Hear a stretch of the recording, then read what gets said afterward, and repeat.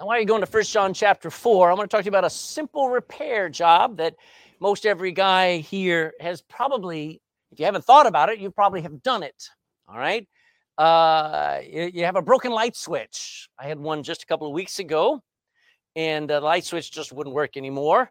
And so you know, it's just a few screws. And so you pop off the screws and you pull out the switch from the wall, and there are these big, heavy duty wires sticking out of there. And what's he supposed to do? All right. A, just pull the wires out, reinsert them into a bright, shiny new switch, right? Isn't that what he's supposed to do? Or B, he should go to the fuse box, switch off all the power, especially to the lights over the house, and then pull out a handy little tester. You know what that is? It's called a tester. Now, yes, it has a screwdriver on the end, but that's not the purpose of this thing. There's a little bitty light up here that measures very faint electricity, and you touch all three of the wires for one purpose, to see if you're going to die when you start to mess with those wires. And so the smart guy uses a tester before he starts to mess with electricity. Isn't that a smart thing to do? Only a fool would not test the wires. Am I not correct? All right. Let's listen to 1 John chapter 4 now. 1 John chapter 4 and verse 1.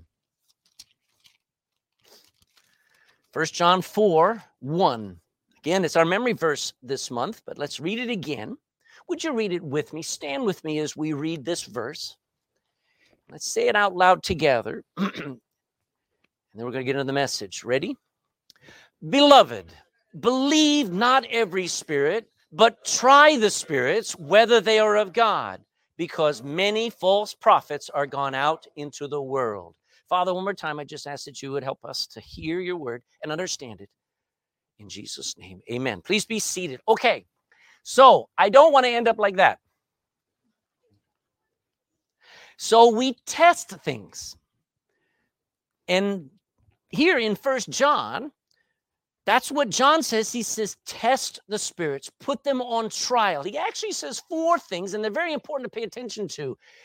Apostle John says very emphatically that do not believe everything we hear, everything we feel, or everything we think. Is that good advice? You better believe it. Secondly, he says that we need a spiritual awareness. We may be aware of the temperature. We may be aware of physical things, but a Christian needs to be spiritually aware of some things, because there is more going on than what it seems. Is that not true? In politics, there's always more going on than what people are saying. In world problems, there's a reason why some countries are starving and have no food. It's not because they can't grow it.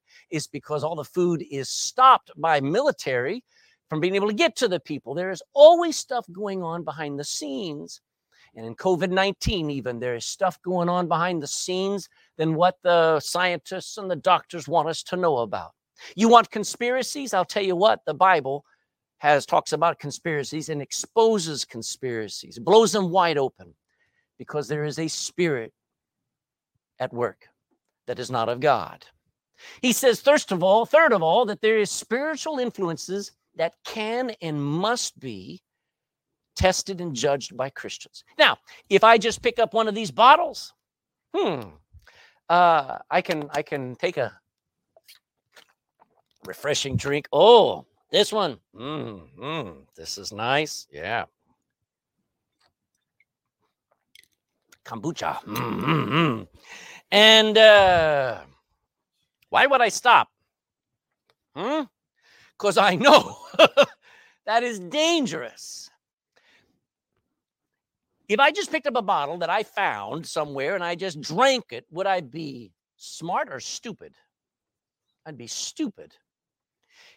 If I just believed everything my priest told me, or everything that RTE says, or that any scientist claims to be claiming, would I be smart or stupid if I just believed whatever they said?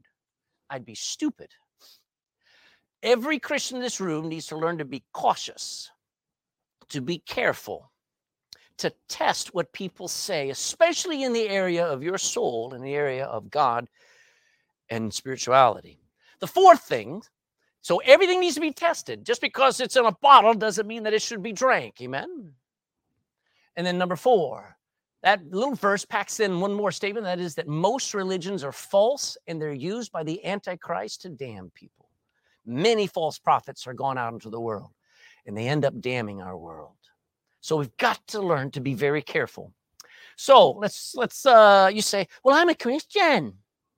I'm not going to be deceived. You know how many Christians have told me that? How could the devil deceive me? I'm saved. I'm telling you, you don't read your Bible. Go to Ephesians chapter 4. Ephesians chapter 4. We're going on a journey now.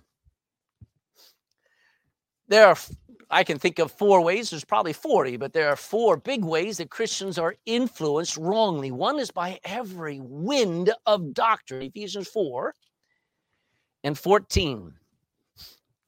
Ephesians 4:14, that we, talking to Christians, henceforth be no more children, tossed to and fro. Now, can you imagine now Osheen's 13, but remember he was 3?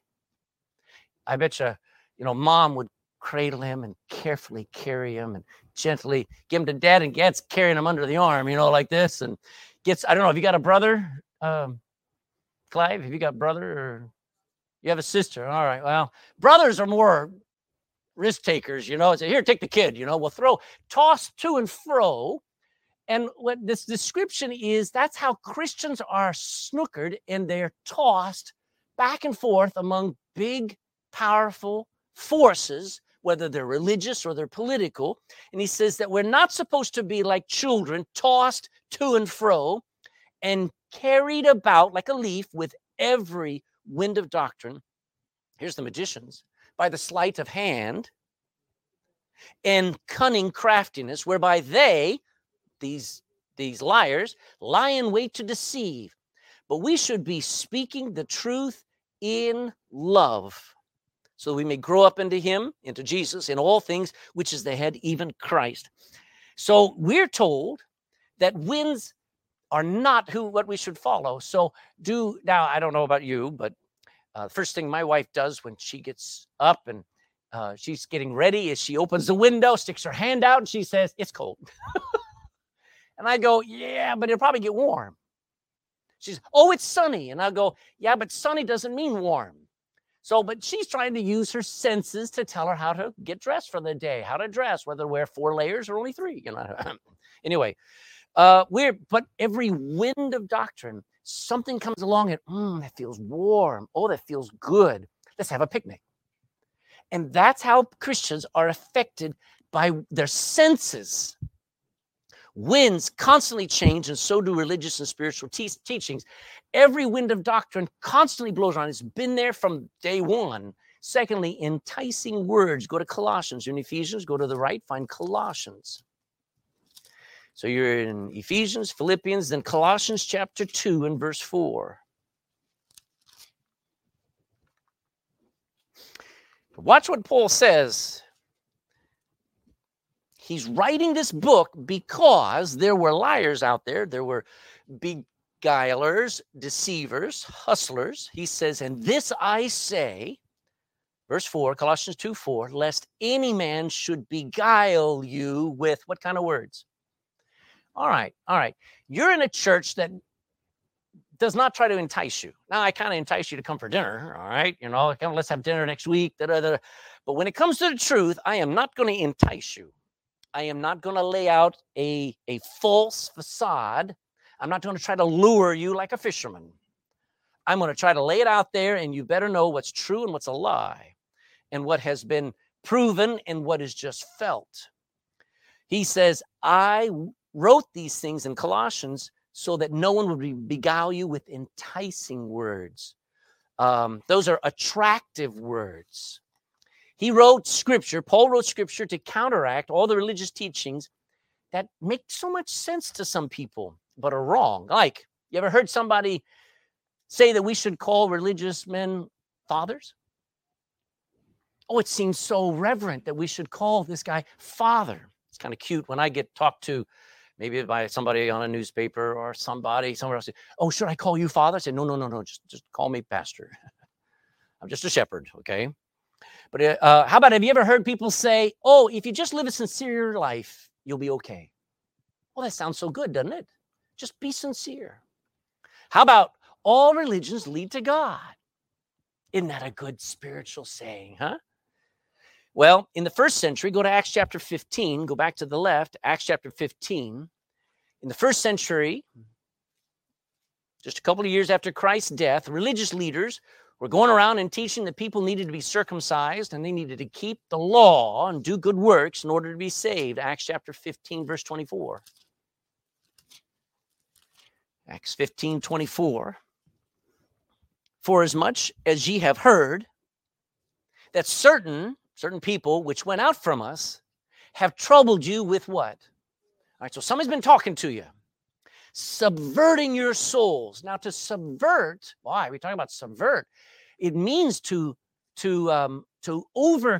overcome your way of thinking and change the way of your thinking to their way of thinking.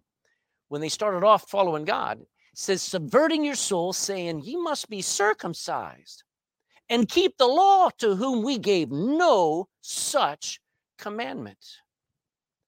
How is anybody going to know that it's not right to be circumcised to be saved? How's anybody going to know that? I find in the Bible they had to be circumcised. How am I going to know it? I'm going to know it by the authority of Scripture and by learning how to use my Bible to test everything. Somebody, my grandson Connor, he's all into opening up things, which is dangerous. He opened up a bunch of different electronic things, finding all the things inside. You can use tools not knowing what they are or how they work. And a lot of people are that way with the Bible. I don't want to give you, I'll finish it, not this week. I'll finish it in 2 weeks after our missionaries here. I'll give you the tools of how to test people, how to test what people say, because most people are just duped. They think if somebody came in and had a nicer tie on, had a better hairstyle, was all poofy and pointed backwards, and they had rings on all 5 fingers on both hands, and drove up in a 2021 BMW and had mag wheels on it and boombox in the back, blasting out, and came in and was able to suave his way into this pulpit and able to tell you got to be circumcised and you got to keep the law to be saved, there'd be some people who'd believe him because they don't know how to put them to a test. They don't know how to say, wait a minute, that may be in the Bible, but that doesn't apply to me. You've got to learn that, because go to Genesis chapter 3. Genesis, the first book in your Bible, Genesis chapter 3. Enticing words. Listen to Genesis chapter 3. On the first day in the Garden of Eden, God expected us to test what we hear, no matter how enticing, how alluring, or how true something may seem to be. Look at Genesis chapter 3, verse 1. Now, the serpent was more subtle. He didn't come out and say, boo, I'm the devil. He came showing up as the most beautiful creature in the garden. You say a serpent's not beautiful. You don't know what he looked like before the fall, before God cursed him. The serpent was more subtle than any beast of the field which the Lord God had made, and he, this serpent, spoke. He said unto the woman, yea, hath God said, ye shall not eat of every tree of the garden? And the woman said unto the serpent, we may not eat of the fruit of the trees of the garden. We may eat of the fruit of the trees of the garden, but of the fruit of the tree which is in the midst of the garden, right in the middle of it, God has said, you shall not eat of it, neither shall you touch it, lest ye die. Boy, he's holding out on us. Verse 4, and the serpent said unto the woman, ye shall not surely die. Isn't that a very positive message? See, the devil's a positive devil. He'll come along and says, oh, God is so negative. He talks about death. I'll tell you, you won't die. That's a very positive thing, isn't it? He goes on in verse 5. For God doth know that in the day ye eat thereof, then your eyes shall be opened. Ye shall be as gods, knowing good and evil. Is that not alluring? Here's Eve walking around. She's working in the garden. It'd be a great thing for all of us to do, but for her, it got boring. And here's somebody saying, you want to be as a god? It's luring. It's attractive. It's enticing. Verse 6, and when the woman saw that the tree was good for food, it doesn't look like poison. And it was pleasant to the eyes. It looks pretty. And it's a tree to be desired to make one wise. She went ahead and she took of the fruit thereof and did eat and gave it unto her husband with her, and he did eat. And we know the rest of the story. Wham! Everything went wrong after that. All because of some enticing words. Did the devil force her? No, he just lied to her.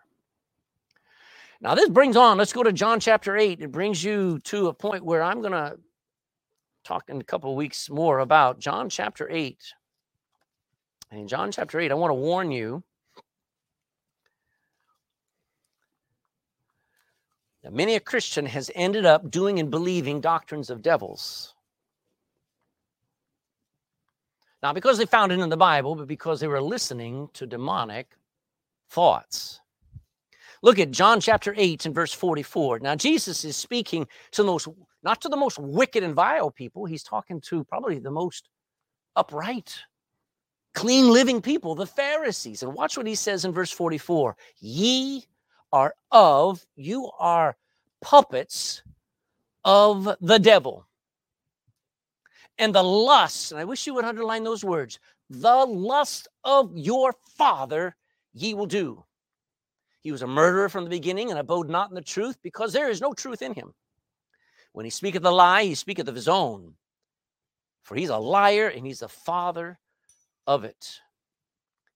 Now, Jesus says that these Pharisees were being influenced by the perverted lusts of Satan himself, and they were carrying out his will instead of God's will. What a thought. That religious men, all right, I want you to hear me out, okay? That religious men would actually be pleasing the perverted lusts of the devil. Has that not been seen over the last 150 years? It happens all the time where people that we trust and people who are in positions of religious power, they're fulfilling the perverted lusts of their father, the devil. Sad truth is many of Christians ended up believing what the Bible calls doctrines of devils. And they end up doing some of the most vile and wicked things themselves, all because they didn't know that they were being influenced by the devil. When they were angry, they thought they were justified to be angry. When they were bitter, they thought their bitterness was right. And when they were stubborn, they thought it was normal. And the decisions they made ended up in their self-destruction because they were fulfilling the lusts of a devil. You say, Christians wouldn't do that. Are you serious? Take your Bible, turn to 1 Timothy chapter 4.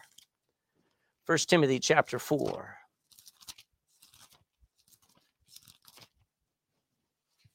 1 Timothy chapter 4. I wish I could put the fear of God in you, ladies and gentlemen, where the next time you become stubborn and you're bitter and you're angry and you will not forgive and you're off in watching stuff on television, your own heart used to tell you stop to. And when you're on that thing, I want you to realize you are fulfilling the lusts, the perverted lusts of not God, but of the devil. Look at the Bible, 1 Timothy chapter 4, and verse 1. Now the Spirit, here's the Holy Spirit, speaketh expressly, tells us very clearly that in the latter times, 21st century, some shall depart from the faith. Wait a minute. So they were in the faith. Giving heed, paying attention to, what's the kind of spirit? Seducing spirit. Somebody knocks at your door and they're got a low cut dress and a very high cut skirt. And they say, you want to go for a drink? Now, hopefully you're a Christian strong enough to say, you're at the wrong house, amen? But look at that. When it's spiritual, it's hard to refuse. He goes on. He says, giving heed to seducing spirits and doctrines of devils, speaking lies in hypocrisies, having their conscience seared with a hot iron. You used to say, I won't watch that stuff. Used to say, I won't say that kind of talk. Now you've done it so much, you don't have any conscience about it anymore because of the lusts of the devil at work on us. Don't you ever just talk about how the world's gone vile. I watch Christians go vile. Then the love of this world. Look in 2 Timothy, you're in 1 Timothy, go to right, find 2 Timothy chapter 4. 2 Timothy chapter 4 and verse 10. Paul writes to Timothy in verse 9, he says, do thy diligence. As if to say, Do your best to come shortly unto me. He needs some encouragement. He says, why? Verse 10, for Demas hath forsaken me. What's the word forsake imply? I mean, he's abandoned him. He was there by, and he was. Demas was with Paul everywhere he went. And then one day he says, I'm gone. Bye. Don't want to be here anymore. Demas has forsaken me. And what's the problem? Having loved this present world. Demas was as saved as you and I are. But he walked away from church. He walked away from godliness. He walked away from soul winning, all because he thought Christianity was boring and that the world was better. It happens all the time. There are people who aren't here today because they thought we were boring. And they love this world more than they love God. It happens all the time. We are commanded, we read it there in 1 John, but I want to show you another one. Ephesians chapter 5, we are commanded to not be deceived. Ephesians chapter 5 and verse 6. Ephesians 5 and verse 6. And the commandment is, Ephesians 5:6, let no man what? Let no man deceive you with vain words, for because of these things cometh the wrath of God upon the children of disobedience. You choose to believe what a religion says, and you ignore what the Bible says. All we're doing is we're storing up trouble for this world. We are. And the point is, we're commanded to be not children anymore. A child, you see how dangerous this is? A car pulls up, holds out a little tray and offers some candy to a child. What do you teach a child? Do not talk to strangers, don't you? And you know what? You make it quite emphatic, don't you? And their children say, Daddy, why? Don't ask why. Just don't do it. That's what but when you get to be 19, 20, 21, 22, shouldn't that person who's grown up, here comes somebody and pulls up and got some candy, looks at me and goes, you think I'm stupid? I'm not going to take candy from somebody driving up. And Christians have to get to that place where you watch something on YouTube, you see something on TV, you hear something even spoken from this pulpit. I don't care if I'm preaching it or Pope John Paul XII. Whoever speaks, you go, wait a minute. It is my responsibility to not be deceived. That is important. It is important that what's said from this pulpit is true. Amen? It's important that whatever I say better come from the book. But it's more important that you test me and that you put the things that you hear to the test. But not just in church, in everything. Galatians. Go back to the left on Galatians chapter 1. Galatians chapter 1 and verse 6.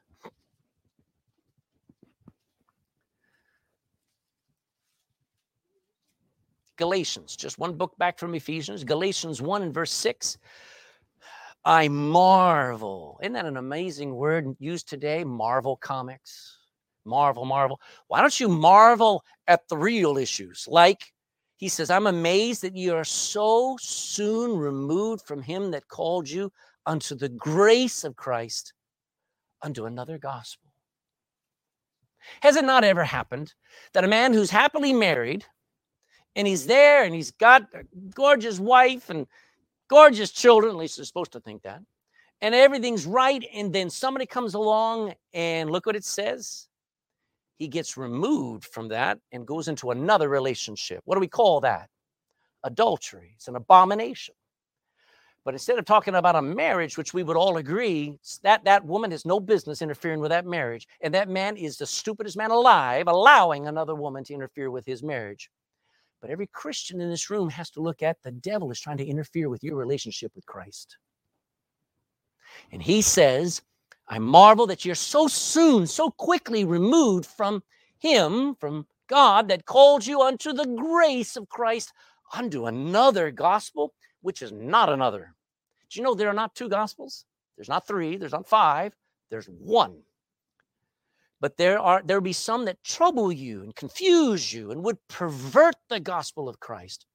But then he lays it down. He says, But though we, if you ever hear of us apostles or from an angel like Moroni spoke to Joseph Smith, I think he made it up. But even if an angel did speak to Joseph Smith, if an angel from heaven, if we or an angel from heaven preach any other gospel unto you than that which we have preached unto you already, let him be what? Damned. Let him be of the devil. You have no dealings with him. That is serious. We are commanded to not be deceived. So, I'm just going to say two things and then we'll be finished today. And then we'll pick it up in 2 weeks. Number one, question everything. It's a powerful life principle to be skeptical. Questioning is the foundation of science and scientific discovery. Real science never stops testing and questioning and verifying and falsifying. Would you remember this? Real science never stops questioning and testing and verifying and what they call falsifying. At least real science. Fake science, all right, real science comes along, and this is called the scientific method. You make an observation. You look at something, and you ask a question, or you ask 100. You construct a hypothesis. I theorize that this happened this way. Then you must test your hypothesis with an incredible number of experiments. I knew a man. He came to church years ago. They lived down in Bandon. He worked for a company that did a cancer. They were doing research on a cancer drug, and he was doing research for UCC to test out. I'll come back to test out this drug's reaction. And every day, you know what he was paid by UCC to do? To run the test 10 times a day for 2 years. He ran the same test under slightly different conditions 10 times a day, because it took like an hour to run or 45 minutes to run, and then had to record the results and then run it again and then run it again and then run it again for 2 years. That's the kind of science I trust. Amen? Test your hypothesis and then analyze your data and start to draw conclusions after you've gone through that. That's called the scientific method. It used to work, folks. But now, if you ask questions, have you not noticed you're censored? Do you know, I went to a charismatic church once. I was not saved. And I asked somebody, why do I need to speak in tongues? You know what the worship leader told me? That's not a question we ask. Okay, I grew up asking questions. That's how my dad taught me. And when he said, that's not a question we ask, I said, then I won't keep asking. I'm going. I was 14 years old and I stopped going to church because somebody refused to answer a question. It was just a simple question. You know what Christianity is all about? Answering questions. That's the whole point of it. If something's censored, something's going on. Can you nod your head? And fake science expects total acceptance by everyone. But fake science has been in charge not only just recently, it's been going on. I have some friends who used to be professors, and they're born-again Christians, and they were fired because they believed that when the Bible says God created the heaven and earth in 6 days, just because they believed it, they were fired. You're not allowed to believe something, even though their work and their teaching was in mechanical engineering or was in civil engineering. They were fired because they believed the Bible. So this thing's been going on for a while. But the truth is this, all that's outside. What about in here? Questioning is the foundation of the Christian's faith as well. We already read there in 1 John chapter 4, it says that we're to put every spirit that we can sense, every thought that comes into our mind, and everything that comes into our heart to a test. It's like putting things on trial. We are told not to believe everything that anyone says, no matter how true it may seem. I wish I could teach a 14-year-old girl that. I wish I could teach a 16-year-old girl that. Some guy winks at you and says, oh, I'd love to spend my life with you. Slap him. He's a wicked liar. And don't trust him. Christians are just snookered just as easily, and it just grieves me. There's a massive issue in modern Christianity. It's made us effeminate, and that is that we can't question. We don't feel like we can question things. There's so many religious views and opinions out there, false teachers out there saying so many wacky things like Jesus went and burned in hell after he said it is finished. That is of the devil. I don't care if you follow, well, it says Jesus went to hell. Read your Bible, find the context. He went through it. He didn't burn in it. Good night. But people go, well, I guess Jesus didn't finish it on the cross. He had to finish it in hell. That's a false prophet. There are people that say there's no millennium kingdom coming. We're on our own now. Just make our own life. They believe that God, there are Christians out there that believe that God used evolution to make the universe. He didn't need to use evolution. He used his words. There are people out there that teach, if you go into most churches, what are you going to hear? Man is basically good. Oh, we're all basically good. God will accept us. There are churches out there that say that we need to keep the Sabbath to be saved. There are groups out there that say the earth is flat. There are groups out there that say rich television preachers are blessed by God, and they're not. You can turn them on TV. The rich television preachers say they need their own private jets. There's one out there asking for his fifth. And he wants his sixth to be the Starship Enterprise. That's how he jokes, and he wants to have your money. There are people that say that Jesus wanted Christianity to be centered in Rome, even though Rome has billions of euros in its banks, in the Vatican banks. There are churches out there that say Catholic priests are safe to leave their children with overnight. I hope you've realized that was a lie. And there are religious people out there that say God wants you to be wealthy. No, he doesn't. He wants you to be saved. If you get wealthy, it'll be because of hard work. I can't believe that people will go and fill a stadium with 30,000 people to hear a Joel Osteen or to hear somebody sucker them out of their money saying God wants you to be wealthy and happy. No, he doesn't. He wants you to be saved. And if you have struggled the rest of your life, that's okay. It's only a vapor. You'll be happy in heaven. That's Christianity.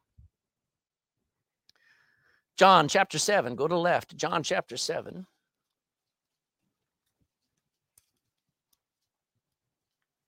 John chapter 7, verse 24. 7:24 says this. Judge not. Don't make decisions according to the appearance. You know, it's kind of cute. How do people dress when they go to court? Very well. Why? Because they're hoping the judge looks and says, isn't that a fine-looking young man? Don't judge according to appearance, Jesus says, but judge righteous judgment. So you better have something that you can make decisions based on that are not based on your feelings or appearance or your senses. And I want to say questioning is not mocking, all right? Mockers, you know what a mocker is? Mockers, when your kids, when you say it's time for bed and they go, why? They're not really wanting an answer, all right? They're just mocking. They just want to extend the time. They just want to wear you down. You're already busy and they're going, maybe I can talk them into 5 more minutes. But questioning is not mocking. Real questioners actually want answers. And we're willing to change when we have seen real evidence. The reason why I'm saved is because somebody took the time to answer my questions. And when I'm talking to somebody about the Lord, I don't push them to get saved because I want them to have their answers, their questions answered, and for them to be able to go, I believe the Bible, not Craig. Spiritually minded Christian judges everything. Now go to 1 Corinthians. 1 Corinthians chapter 2. 1 Corinthians chapter 2. Why does it get warm in here? It's cold first, and then it gets warm. See, Marcus, would you open that door for me? Don't curse me now, but I'm going to get some air in here before everybody goes to sleep. I've got just a couple more things to say, and we're done, but this is super important. 1 Corinthians 2 and verse 14. The natural man receiveth not the things of the Spirit of God, for they are foolishness unto him. So when you're talking to some people, it's just, they just go, forget it. That's craziness. Okay, so be it.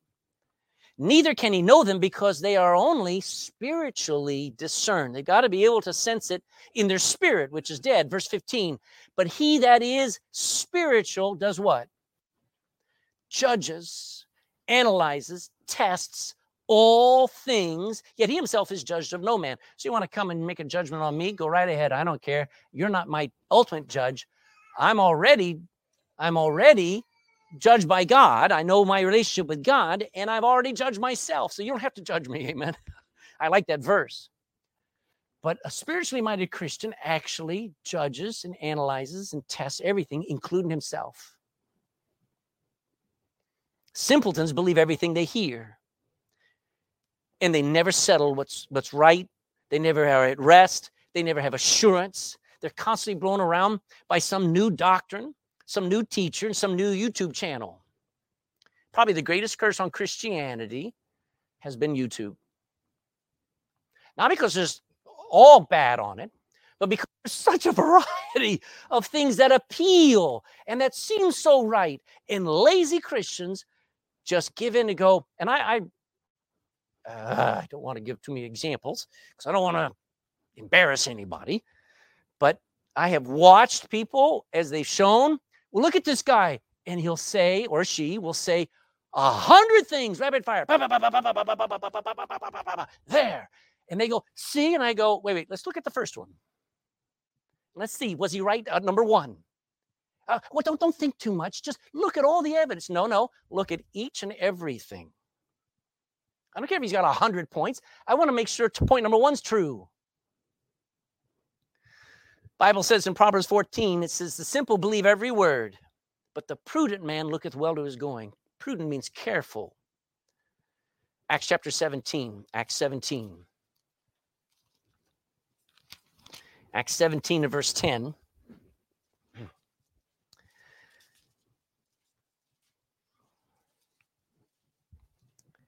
And the brethren immediately sent away Paul and Silas by night into Berea, who coming thither went into the synagogue of the Jews, which is his normal pattern. He's going to preach. And these were more noble than those in Thessalonica, in that they received the word with all readiness of mind. They're excited, they're listening, and they searched the scriptures daily, whether those things that Paul was saying were so. They even checked out the Apostle Paul and said, wait a minute, Paul, what chapter is that? Where's the verse? I want to see with my own eyes. I want to think it through myself. Spiritually minded Christian judges everything. So it brings me to this point. Question everything by the words of Scripture. You cannot rely on science because it is constantly changing its mind. In the 1970s, guess where we were headed? Here we go. The continued rapid cooling of the earth since World War II is in accord with the increase in global air pollution associated with industrialization, mechanization, urbanization, and exploding population. Where were they saying in 1970? 1977, Time magazine? An ice age is coming. What do they say now? Well, back there in the 1990s, they said it was global warming. And they got kind of caught out, and they said, okay, global climate change. See how it works? Science will play with your head. Oh, Charlie Darwin back there said when he created his Origin of the Species, he said the earth is millions and millions of years old. Then in 1860, they found out, well, let's make it a little bit more. It's 10 to 40 million years old. Then in early 1900s, it became 1 billion years old. My, how the world ages. 1927 became 3 billion years old. And then in 1960, it was 4.5 billion years old. Back in the 1950s, science said that the insecticide called DDT, I can't pronounce its real name, said it was perfectly safe. They sprayed it on kids as they passed by, trying to get rid of mosquitoes. And then about 15 years later, they noticed those kids were dying of cancer at 25.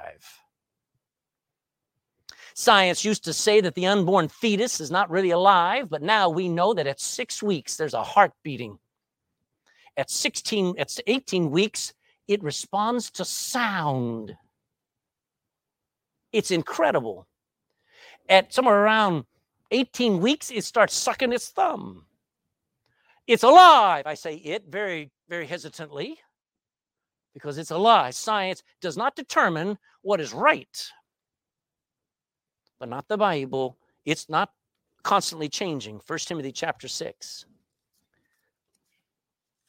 1 Timothy chapter 6. I'm trying to hurry. Stay with me.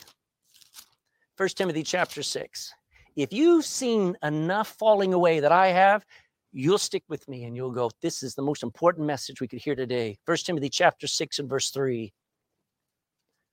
Notice, Jesus' words are our authority, not pastor, priest, pope, or politician.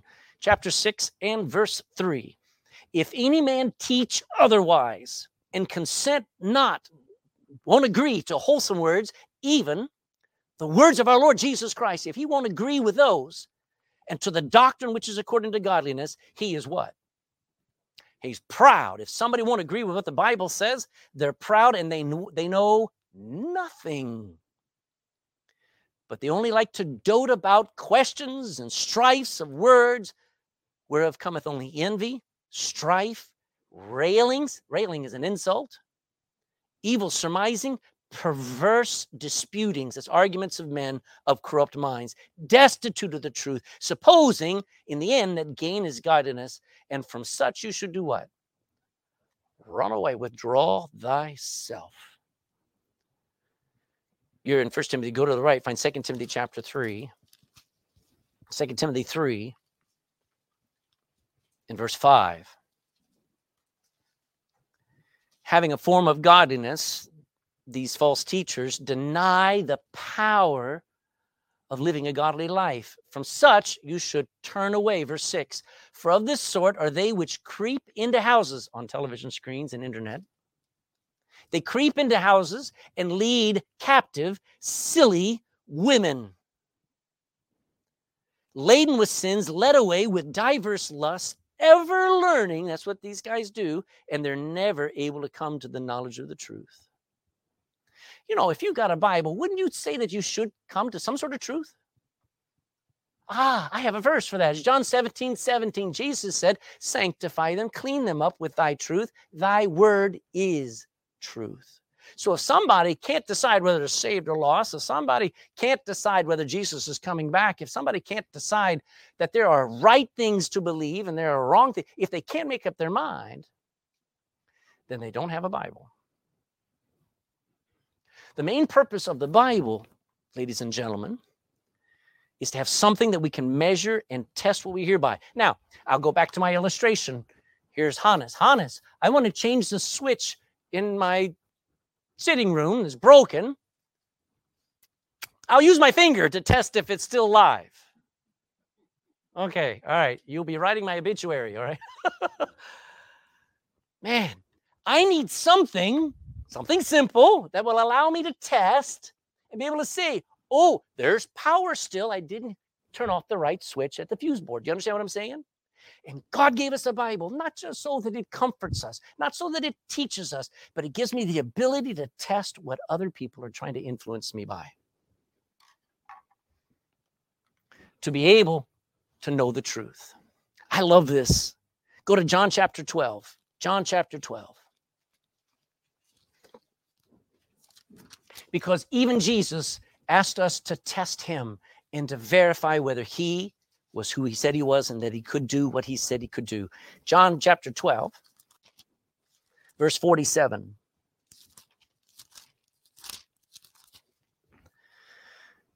John 12:47. And if any man, am I in the right place? Yes. If any man hear my words, listen to what I say, and believe not, I judge him not. Don't worry.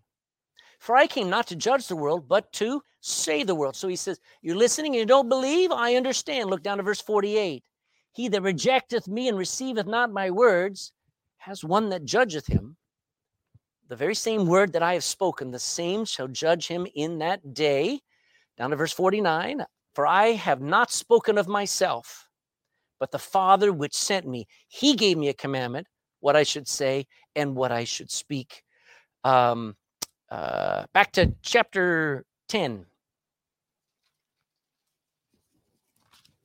verse 25.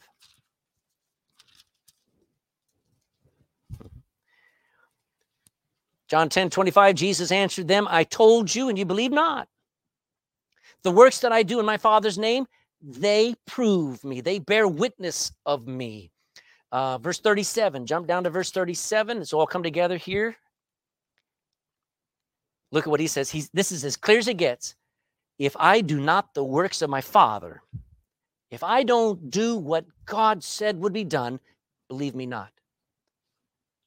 I mean, he's God in the flesh. Can't he just say, obey me? Can't he just say, believe me? No, he says, put me to the test. Find out if what I'm doing is not what God said I'd be doing. And if not, what I'm saying is not what God said I would be saying. Look at verse, keep going, verse 38. 11:38. But if I do the works, though you believe not me, at least believe what? At least believe the works, that you may know. And if you just believe, you go, this is a miracle, then you'll be able to believe that the Father is in me and I in him. And what's great is go to Isaiah 35. Isaiah 35. So you go to Psalms and go right and keep going till you hit the big book of Isaiah, chapter 35.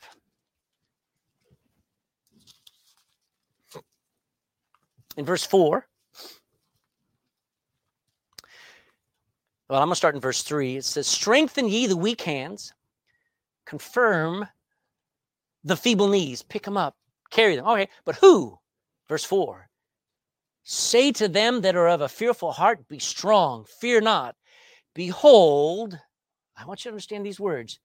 Your God will come with vengeance, yes.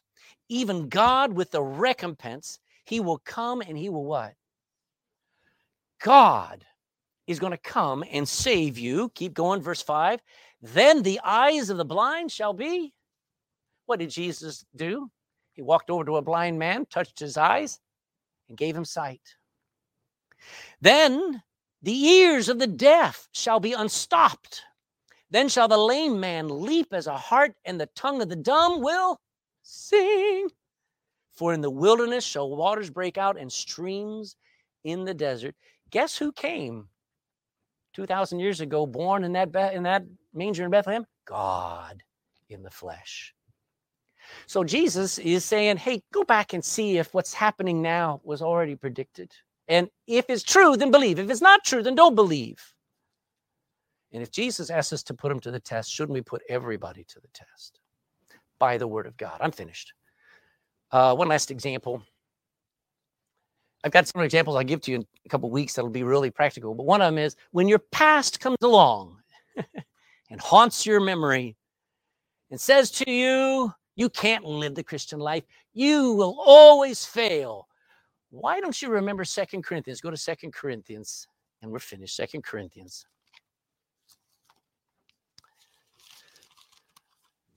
Second Corinthians chapter 12 and verse 9. You say, I can't live it, Pastor.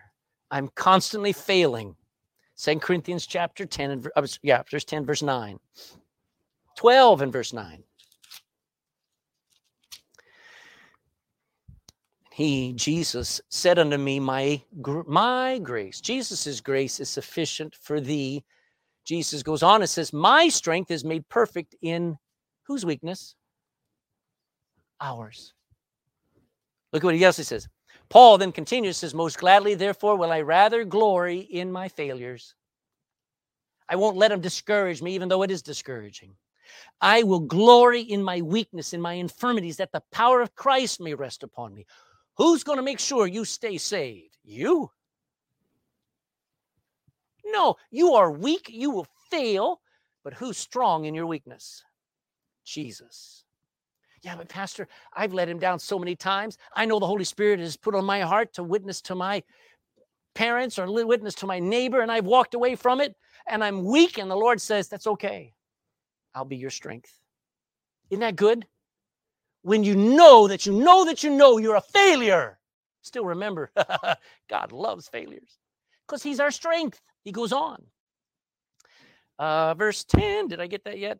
Therefore, I take pleasure in my infirmities, when I'm reproached and made fun of, in necessities, when everybody else has got money and I don't, in persecutions, when people attack me, in distresses for Christ's sake. For when I am weak, I find that I am strong. So when I've got a feeling I'm a failure, I need a truth that overwhelms that. Do you understand what I'm saying? And I got it from the Bible. You can only do it if you have a Bible, and only if you're storing that thing away. Have you noticed how much we work at trying to memorize Scripture? You say, I wish we didn't have to memorize the Scripture every month. You have no idea how stupid you are. Because the more Bible you put in there, the more answers you have when your heart wants to quit and give up. Conclusion. What are you going to do? Where are you going to turn? What are you going to believe? When your heart is screaming at you, when the world is screaming at you, when your friends are screaming at you, and your heart is overwhelmed. I'll tell you, you need an answer, because your life, your sanity, and if you're not saved, your soul is hanging in the balance whether you have an answer or not.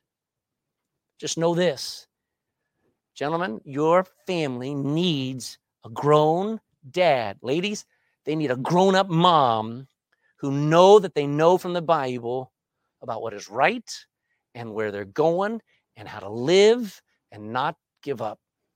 Our kids need that, because too many parents get swayed by storms and they quit, or successes and they quit.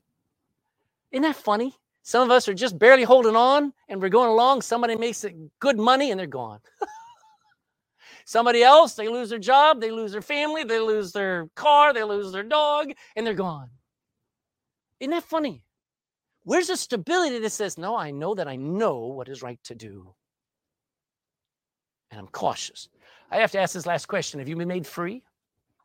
Do you know what Jesus said? If you know the truth will make you free. Stand with me. Let's bow our heads. Wow. I pray, Lord, you take the words that I said, and they would just go deep in the hearts of everyone here this morning, and that you spoke. I pray that every person in this room would realize how serious it is. We don't just have church. We're challenged to think, to test, to prove whether something is right to do or wrong, and that we make decisions, Lord, based on if it's right to do, then we are going to do it. And we haven't done that in a long time. There's no revival because we hear and we don't care. But now, God, if we would just see there's a falling away going along. Oh, churches are full, but there's no truth. Just tickling of ears. Just a promotion of money and success. And that's not your way, Lord. And I just ask you, God, that when we open the Bible, we realize this is my source of truth. This is my anvil upon which I can put everything I believe and everything I think and everything I feel, and it will conform to the truth of your word if only I took it seriously. If there's anybody in this room that would do that, then I've accomplished my task this morning. But if there's somebody in this room that still holding on to the truth of science, still holding on to the truth of their religion, they're still holding on to the supposed truth of their own goodness, I prayed you put the fear of God in them, Lord, that hell is waiting for them right now. They go out of this room and into their car and enter into eternity, and they will face you and the judgment, and they're not ready because they never believed what you said. They may like what you say, but they never believed it. God, would somebody be made free today, and would somebody confess Christ today and say, I believe that he died for me and was buried and rose again. I'm a sinner. I'm wicked and lost, and I need a Savior, and I ask for him to save me now. And every Christian in this room say, Lord, you saved me. I don't think you meant for me to be constantly snookered and deceived and taken advantage of. So make us men and women, and help us to grow up and not be carried around with every wind of doctrine, but be solid in this book, be students of this book, because our families are desperately in need of it, and our society is as well. So would you just finish this up in our hearts today with a decision in Jesus' name? Amen. We're going to sing.